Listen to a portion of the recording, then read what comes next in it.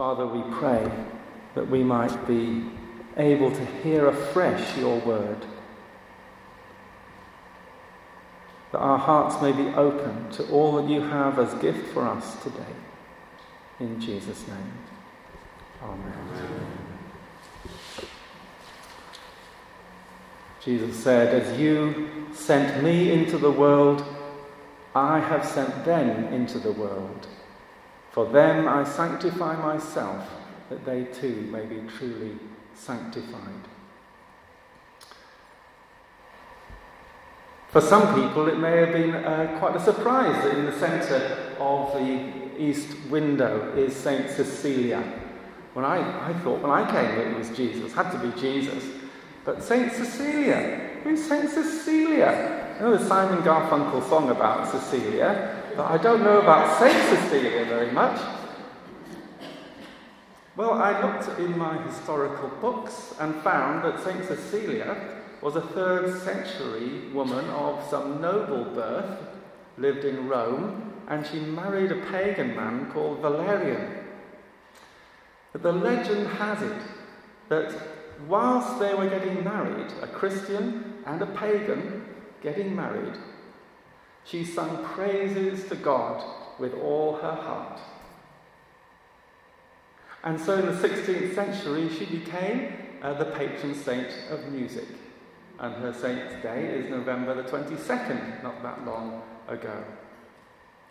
Well, the wonderful thing was that Valerian, her new husband, became a Christian. No doubt through her witness and the joy of her life expressed in song and music. And also Valerian's brother, Tiburtus, also became a Christian. We know at that time there was huge persecution in the early church, and they were both those brothers were killed for their faith in AD 230. The tragic thing was as well that as Cecilia was burying her husband and her brother-in-law, she was clubbed to death by Roman guards. She became a martyr, and somebody who we now see quite often in stained glass windows, a saint and a martyr. Well, saints and martyrs may be in stained glass windows, but we must never forget that they were real people, down-to-earth people, who stood for what the Christian faith was at its heart.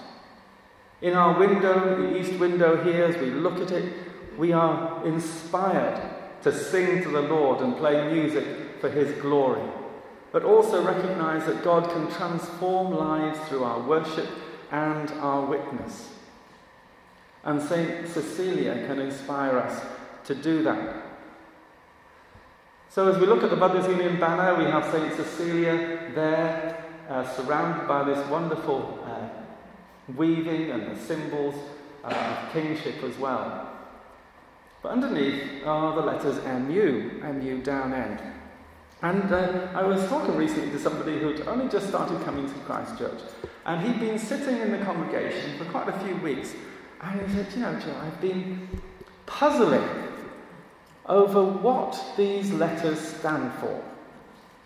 MU. What does it mean? And I began to wonder what he might be thinking. What could the letters M? Well, of course, I said, well, it's Mothers Union. It's obvious to me.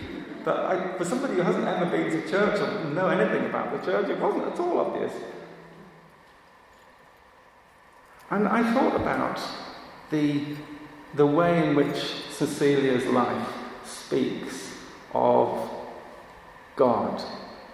And I thought maybe MU could stand for movement up. A movement up toward God.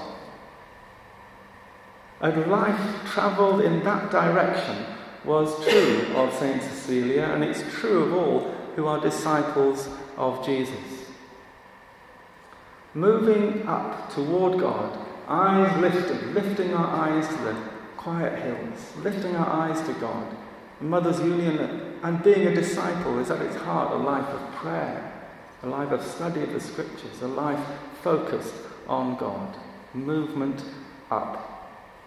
That's the direction of being a disciple of Jesus. But we see in Jesus the same movement happening.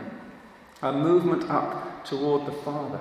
A movement up toward challenges. A movement toward those things that are most threatening and most fearful in life. We read in John 17 how Jesus says, I sanctify myself. I sanctify myself. In other words, I make myself holy. Now, in the Old Testament, that word holy means being set apart, sort of different from everything else. But Jesus gives this word holiness, or being holy, a sort of a whole new meaning. He is speaking of sanctifying himself by moving toward the cross.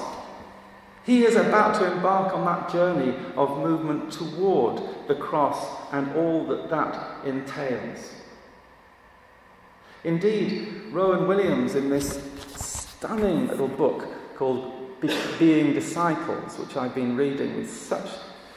Rowan Williams, he's very tough to understand sometimes, but he's got some absolute brilliant insights.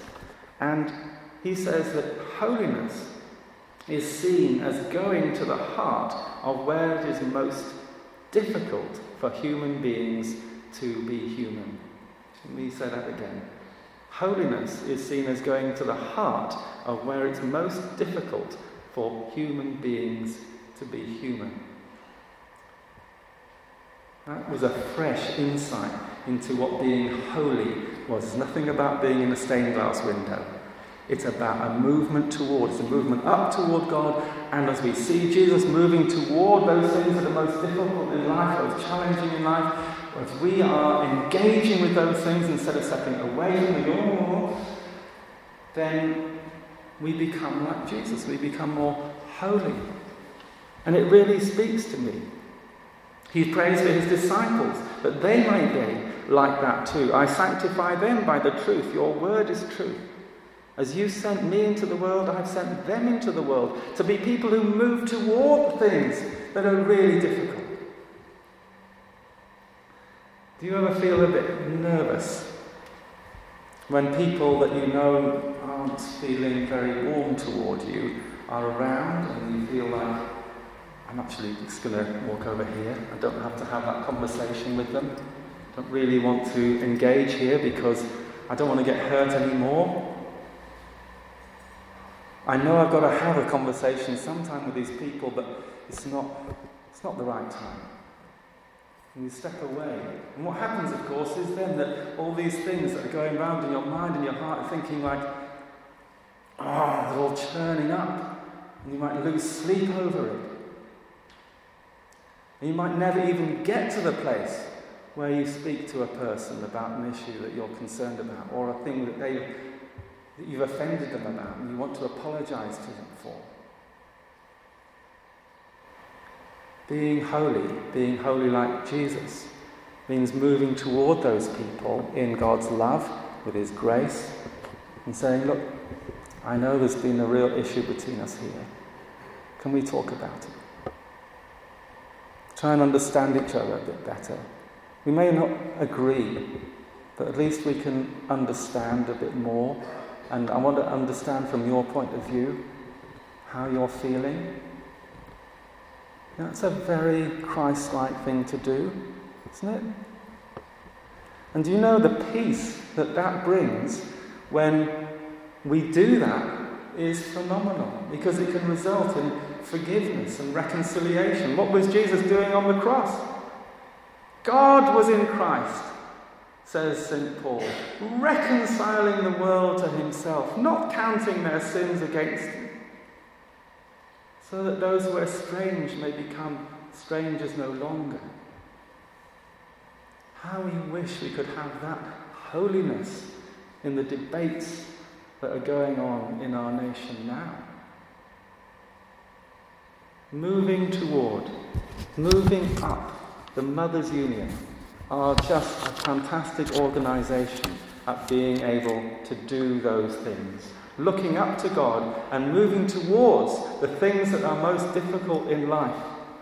Indeed, the theme during 2019 has been of the Mothers' Union is listen, observe, act in step with God. Listen, observe, act. They're listening to the need around. They're observing what's happening in the world and they're acting about it. Doing something to engage with the issues in our world. And that is in step with God.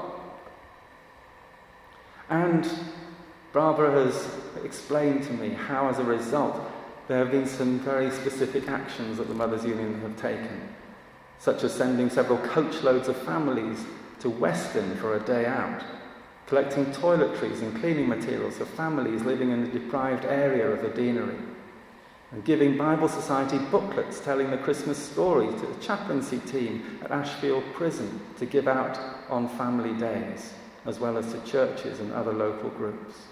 Prisoners at Ashfield are also being given Christmas cards to send to their families. These are movements towards these issues, towards those people who, I'm not going anywhere near those sort of people, might be violent toward me. Well, Jesus went toward people who were violent toward him. And they said, Father, forgive them. They don't know what they're doing. The Mothers' Union and to be a disciple means a movement up toward God, and in God's strength a movement toward those things where we'd rather not go, but because we're called to count the cost, to take up our cross and daily die to self, so we too are being people following an inspiration of Jesus, learning to live the life that he calls us to, and moving up and toward, all the time singing his praise as we say yes to being part of his transformation of society. Amen.